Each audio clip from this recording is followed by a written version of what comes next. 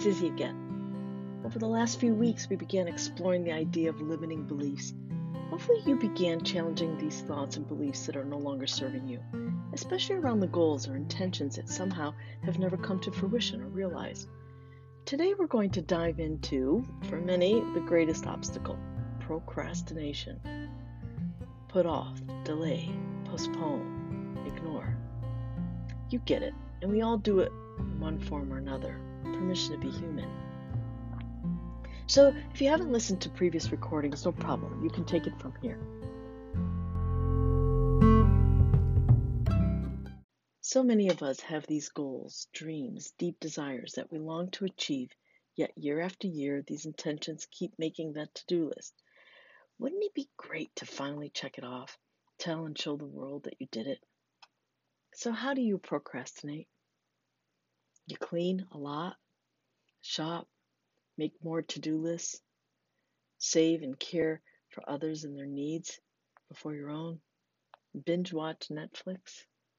How about the number one addiction today, getting lost on our devices, scrolling the internet, social media, which I promise will inevitably land us in some sort of judgment, comparing ourselves, our lives to others. Perfect recipe for ending up in that rabbit hole. So, what are you really procrastinating? Having that hard conversation, starting that business, writing that book, leaving that relationship, finding that healthy partner, self-care, living a life of joy, peace. The reason we procrastinate is because in some odd way it's serving us. We put off doing that thing because there's a payoff and we're getting something from staying right where we are. This is where it's beneficial to brutally be honest with yourself.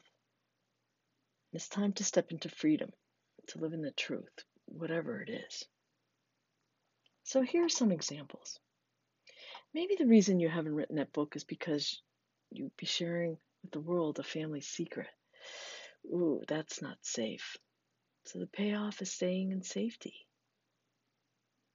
Perhaps the reason you haven't left that soul-sucking job is because your dad told you years ago that this creative thing that you do, well, it's a good hobby, but not a real way to make a living. He said you need to have a real job with benefits and a 401k. So what you're getting from it is you get to prove somebody right, like your dad.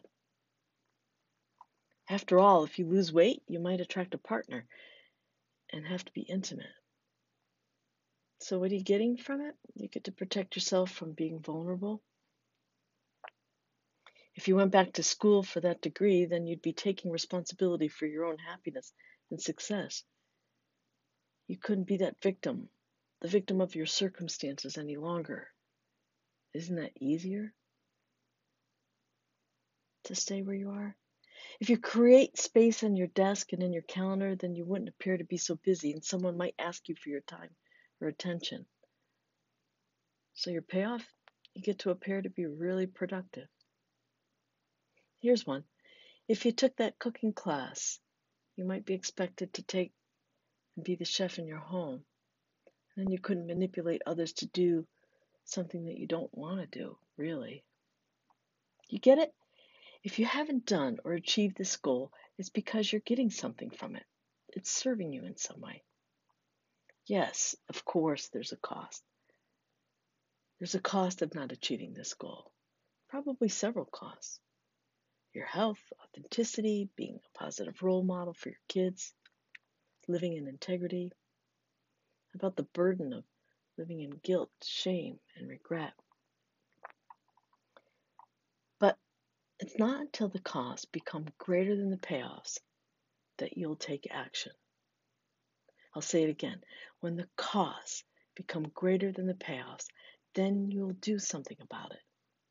Are you there yet? I'd like to offer you a free gift by providing you with a very helpful worksheet, one that I promise you'll use often.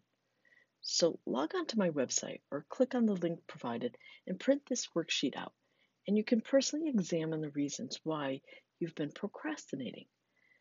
This exercise has helped so many of my clients move, shift, transform their lives in ways they never imagined. I'm certain that you too will gain valuable personal insight.